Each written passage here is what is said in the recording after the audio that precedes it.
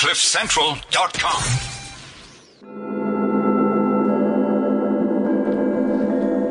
Hello and very, very welcome to Beyond Ears and Eyes on Cliff Central. I'm Shemaine Harris, and in studio with me, Palisa is back. Let me just say hola, Chico. Welcome back.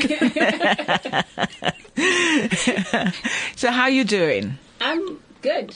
Yeah? All right. Shout. We missed you, Palisa. From me, Liesl Tom. Speak for yourself. I miss her. From me, Liesl Tom, a very warm welcome. If you'd like to join us, you can send a WhatsApp to 079 748 2090. Whoop. I got that right, huh? You totally got that right. Whoop, whoop. Now, today we are going to speak about Sufism.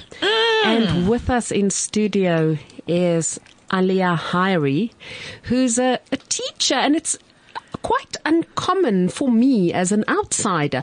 I didn't expect that a Sufi teacher would be a woman. How are you doing, Alia?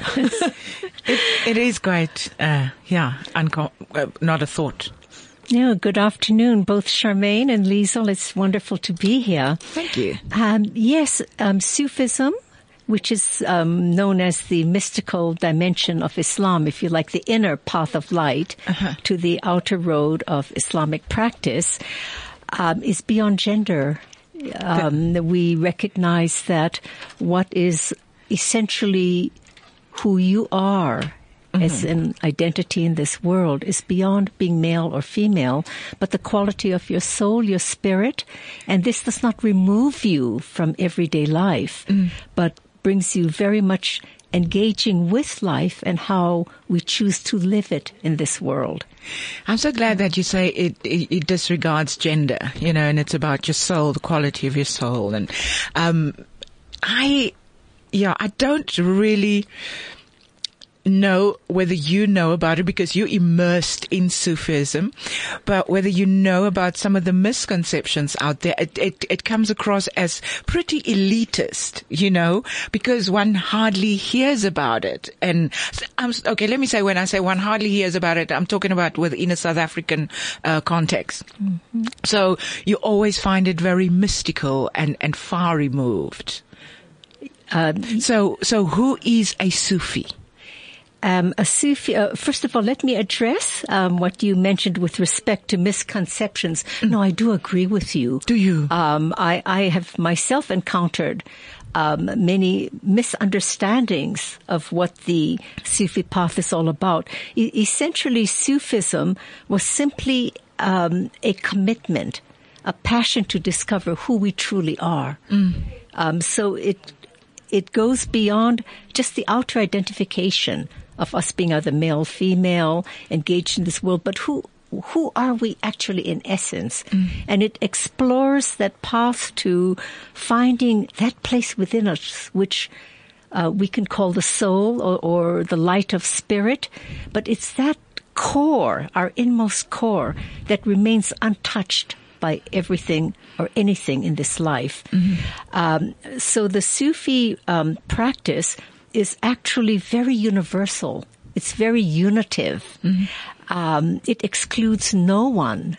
In fact, the entire cosmology or understanding of what Sufism is embraces all of humanity.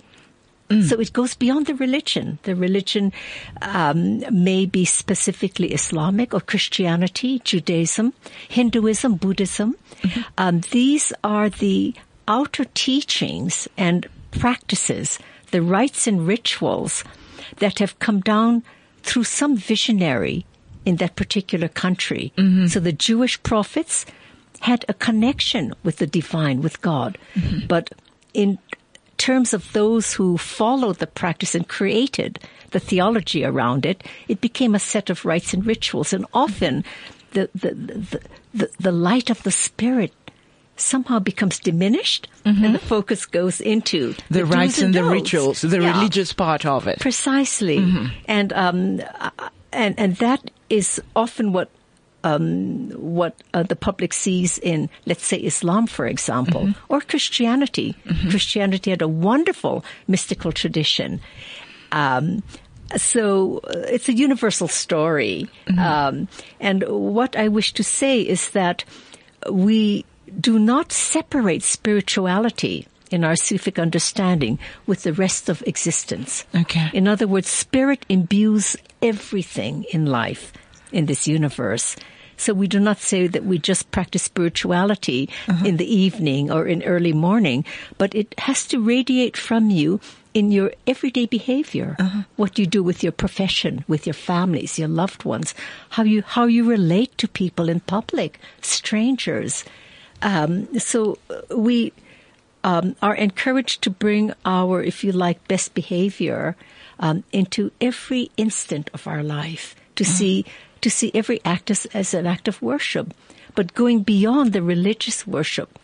Worship essentially means respect that everything in creation is sacred.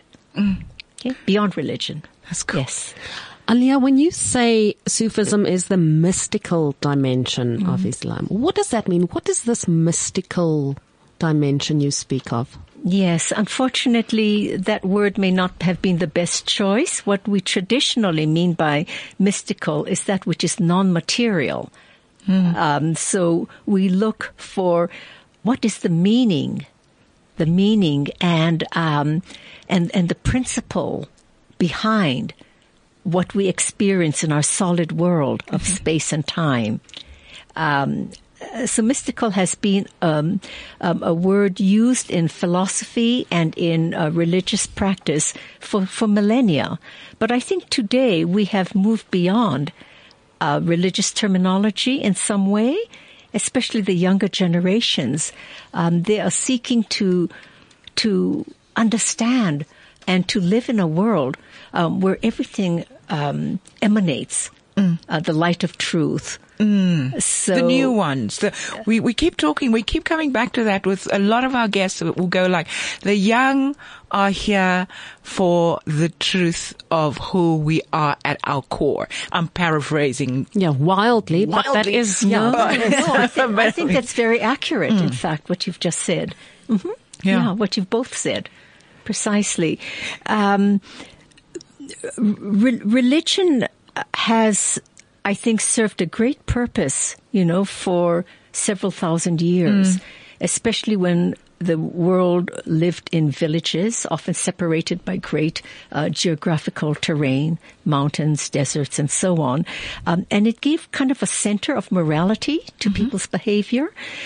Today we have structures, in society, laws, human rights, and that traditional form of religion, perhaps in many minds, no longer serves its purpose. And we have to connect with spirit within us. Yeah. See the living God within, or the living truth within each of us. Yeah, and now that you're talking about it like that, I'm wondering, when you look at spirituality versus religion versus control, where are you at in that thought? Yeah, it is often said that the church has been a controlling element in most of our lives. And to some extent, perhaps it is true.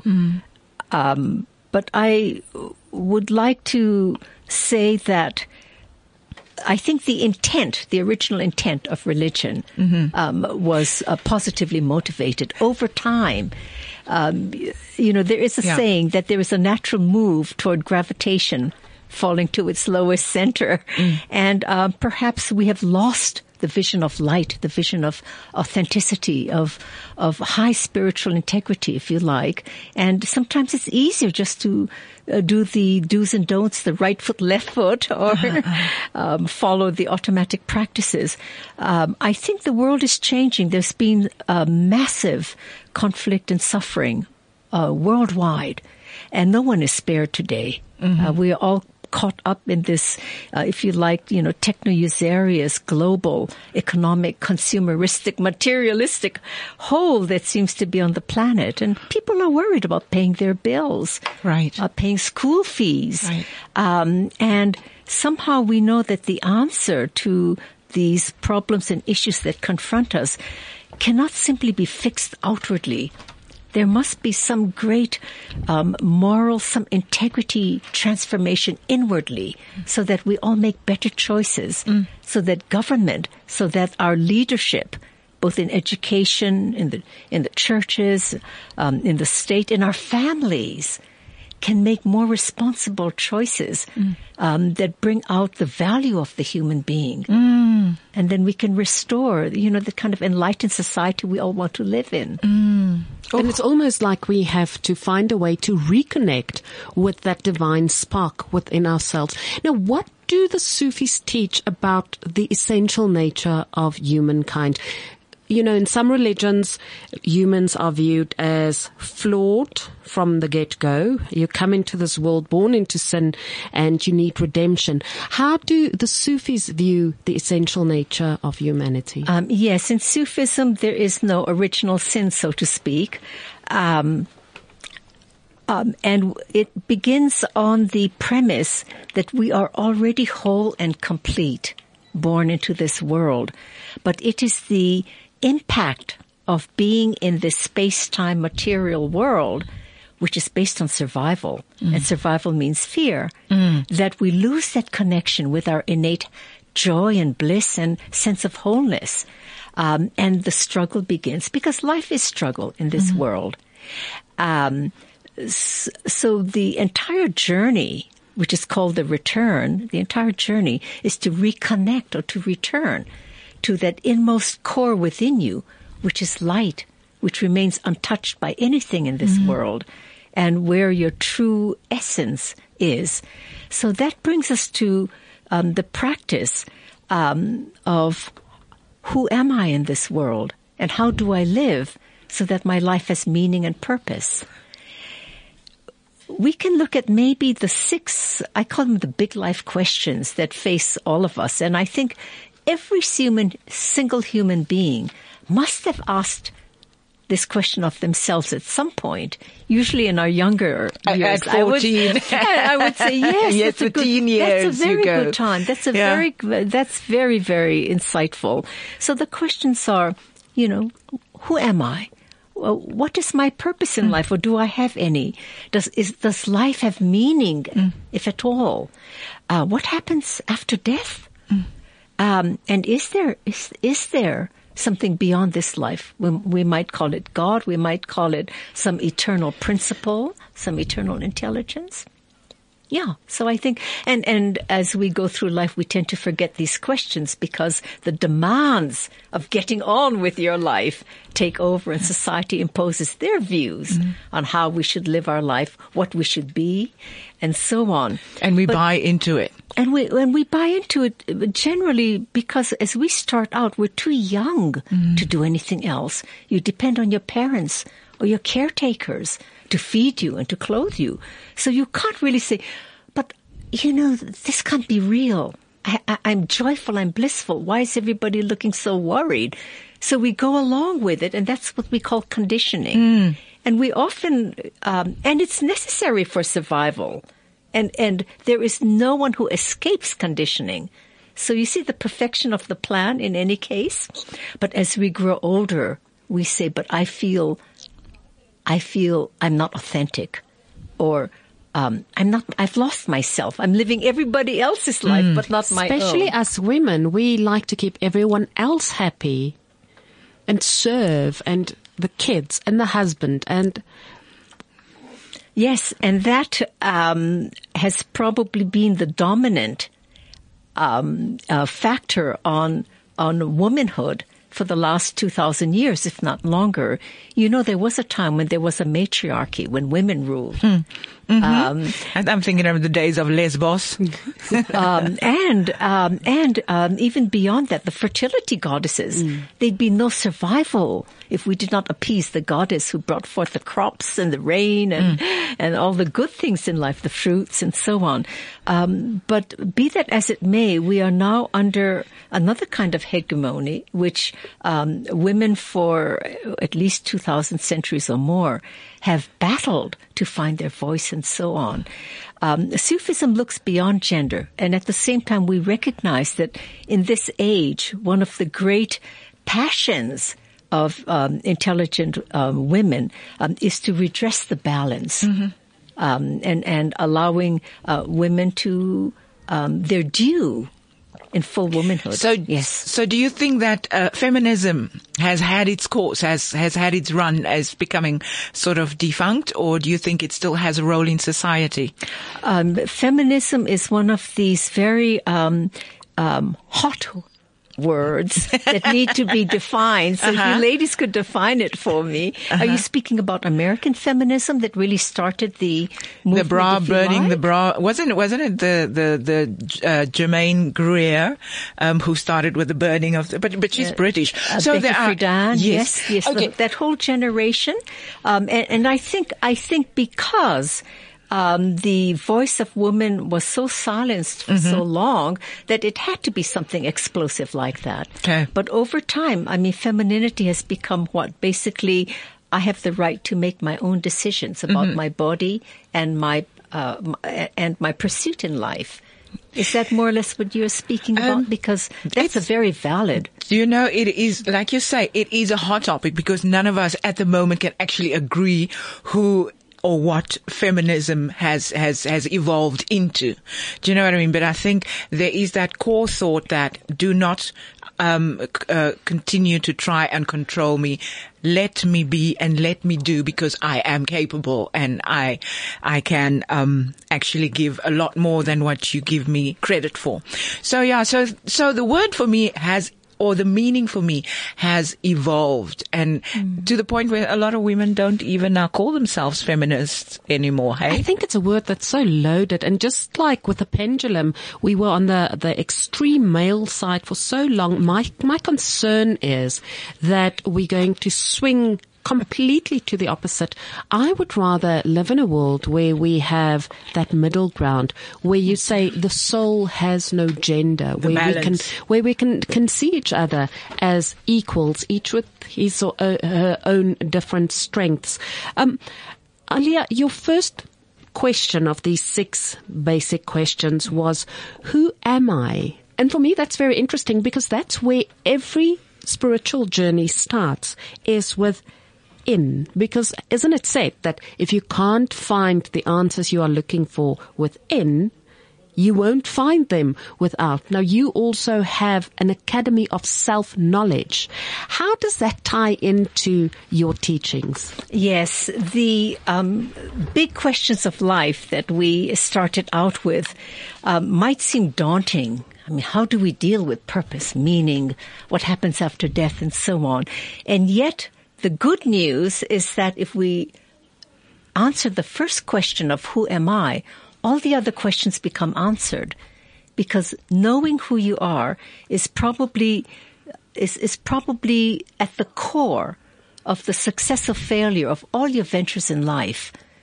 When we connect with our authenticity of what goes beyond the fear of survival, what goes beyond all the expectations and the hopes that we put out in the world, especially around family, loved ones, and so on.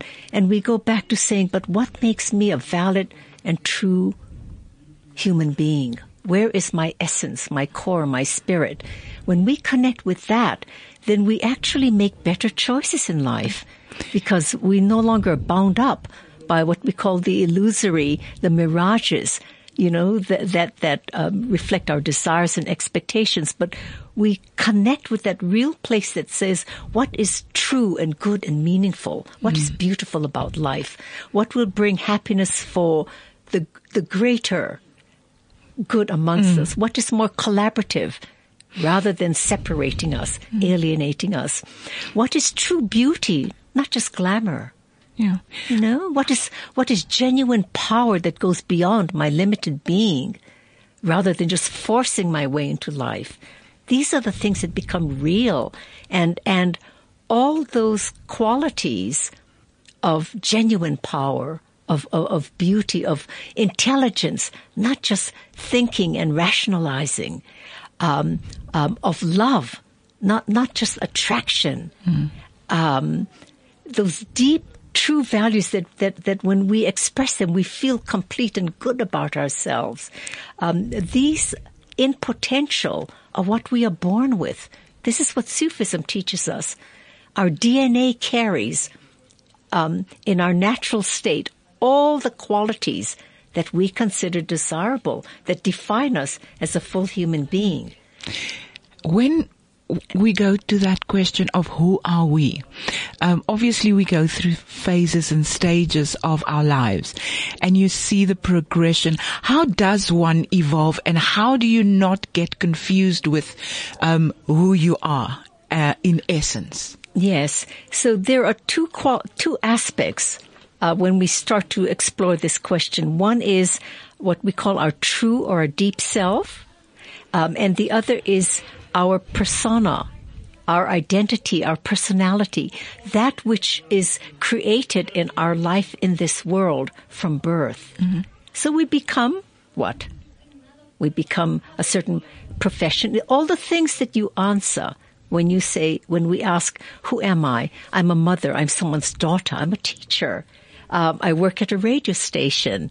I'm someone's husband, and so on. Mm-hmm. These are all parts of our identity, our persona, how we bring ourselves into this world.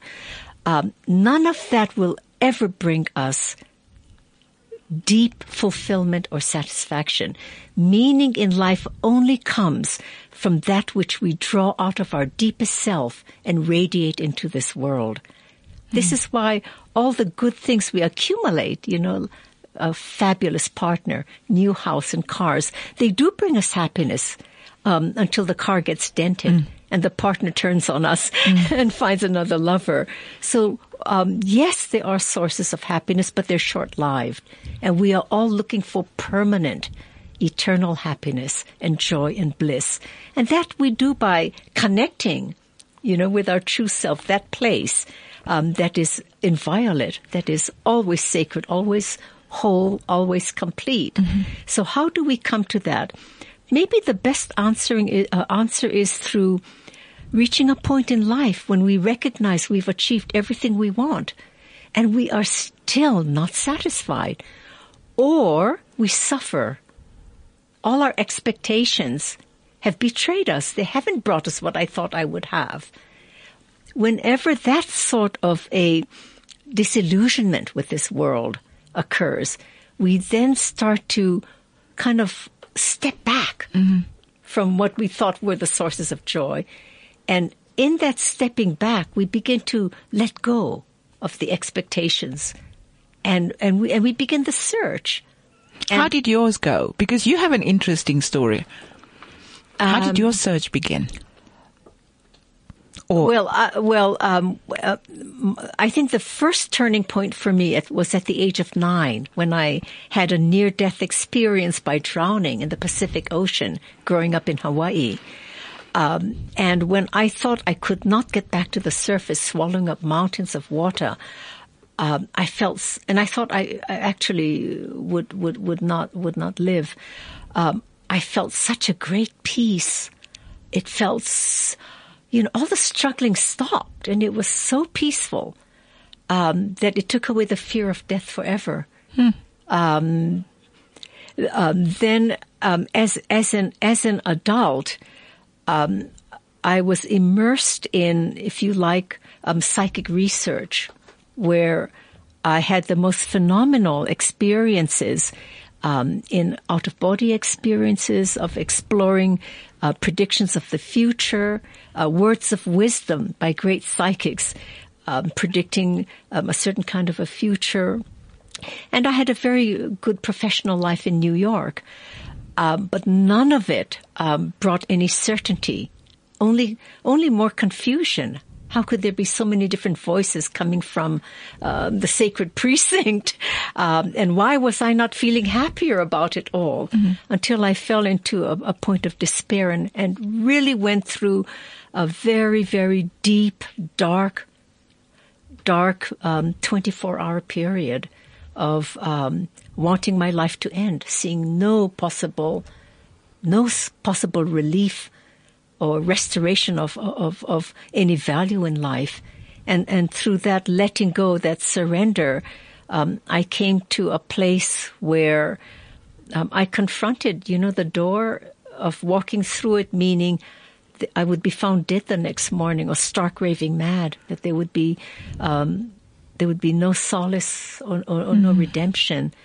And something within said no to denial. And I found it was beyond, it was not cognitive.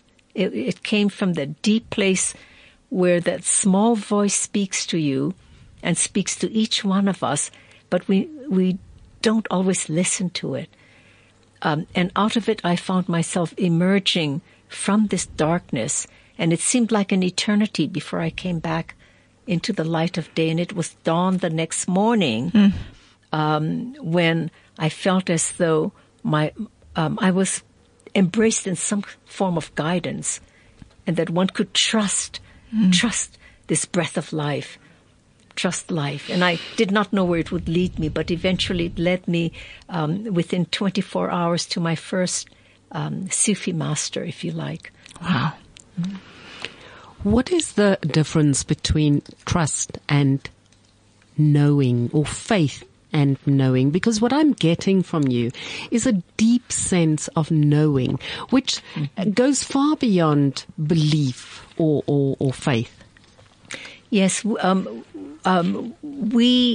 have faith when we choose to accept a truth but don't really know it, and it becomes knowing and certainty when we directly experience it. And the experience can only come through letting go of our everyday mind. Can you The everyday mind is related to this persona, this personality that we live in this world. I am so-and-so, I have so-and-so. All those labels. All those labels that we choose to identify ourselves with.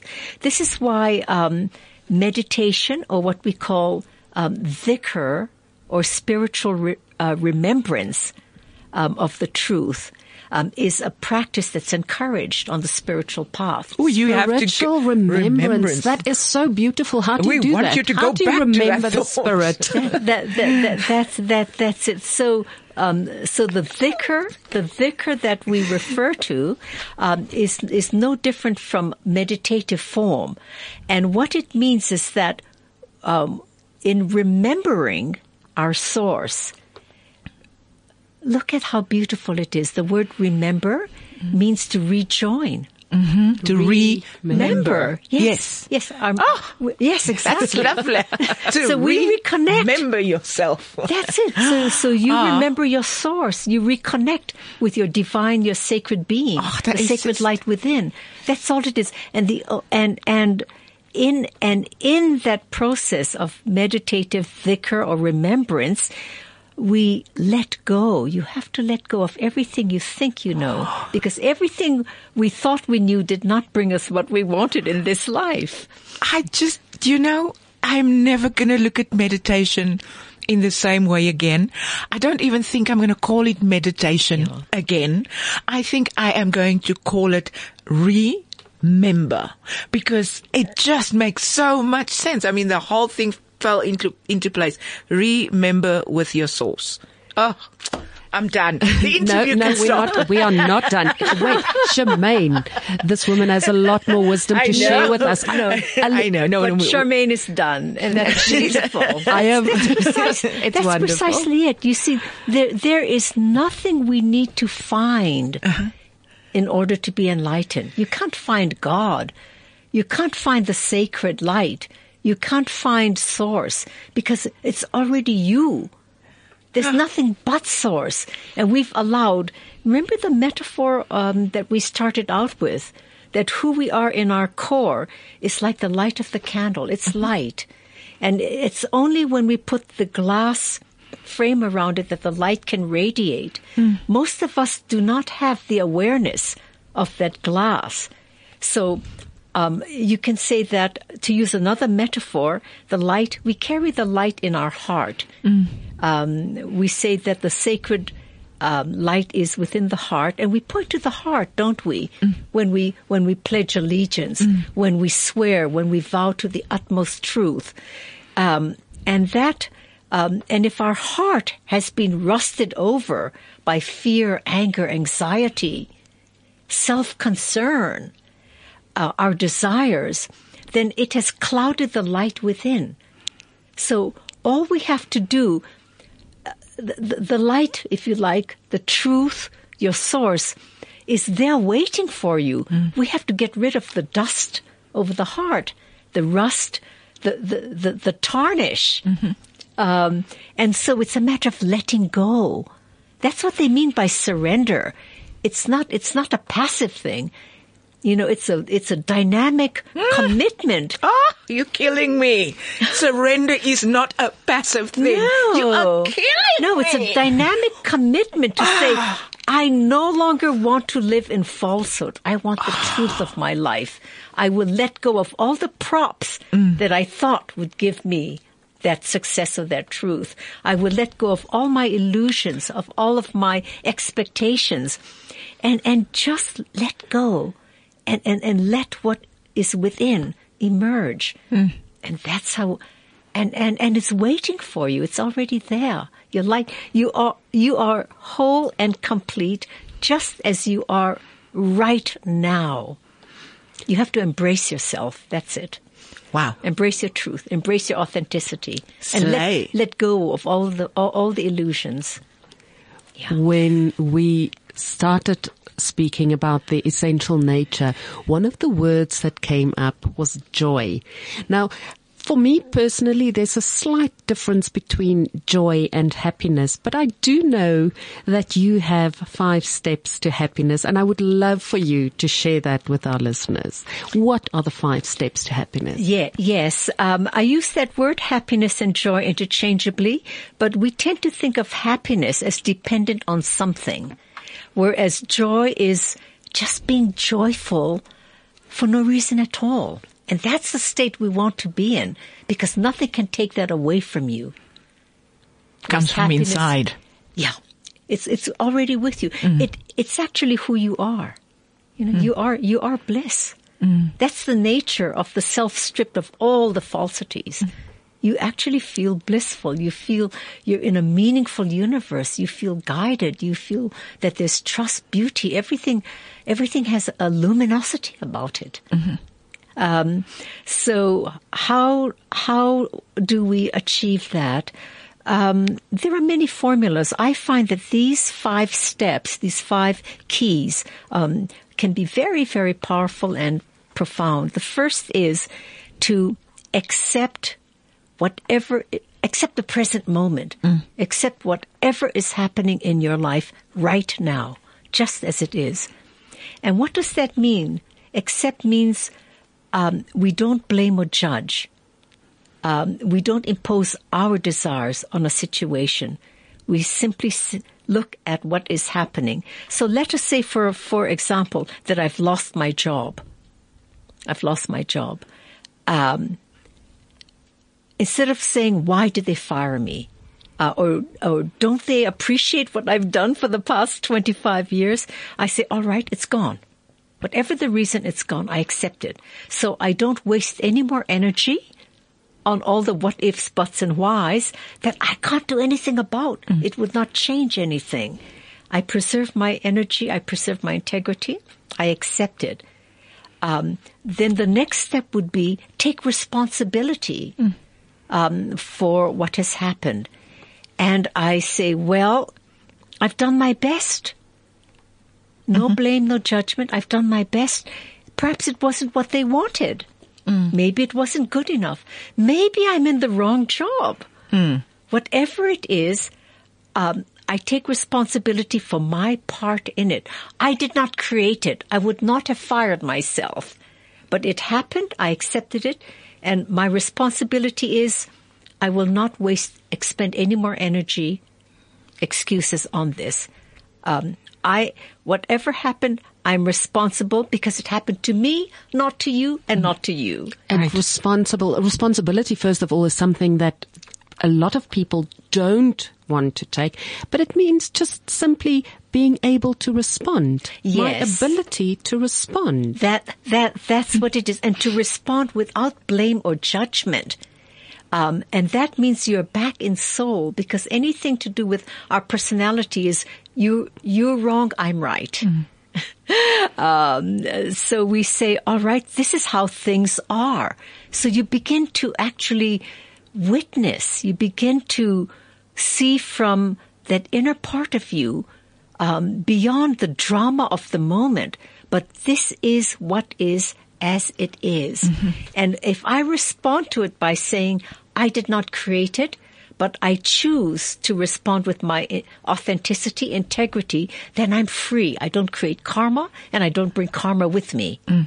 I'm going to say to go with the others quickly, because our time is running up, and I want you to give all 5. All right. So then the third is, we are all human, which means we carry our bodies with us. And so, all of our emotional events, no matter how enlightened we are, we carry as traces in our body.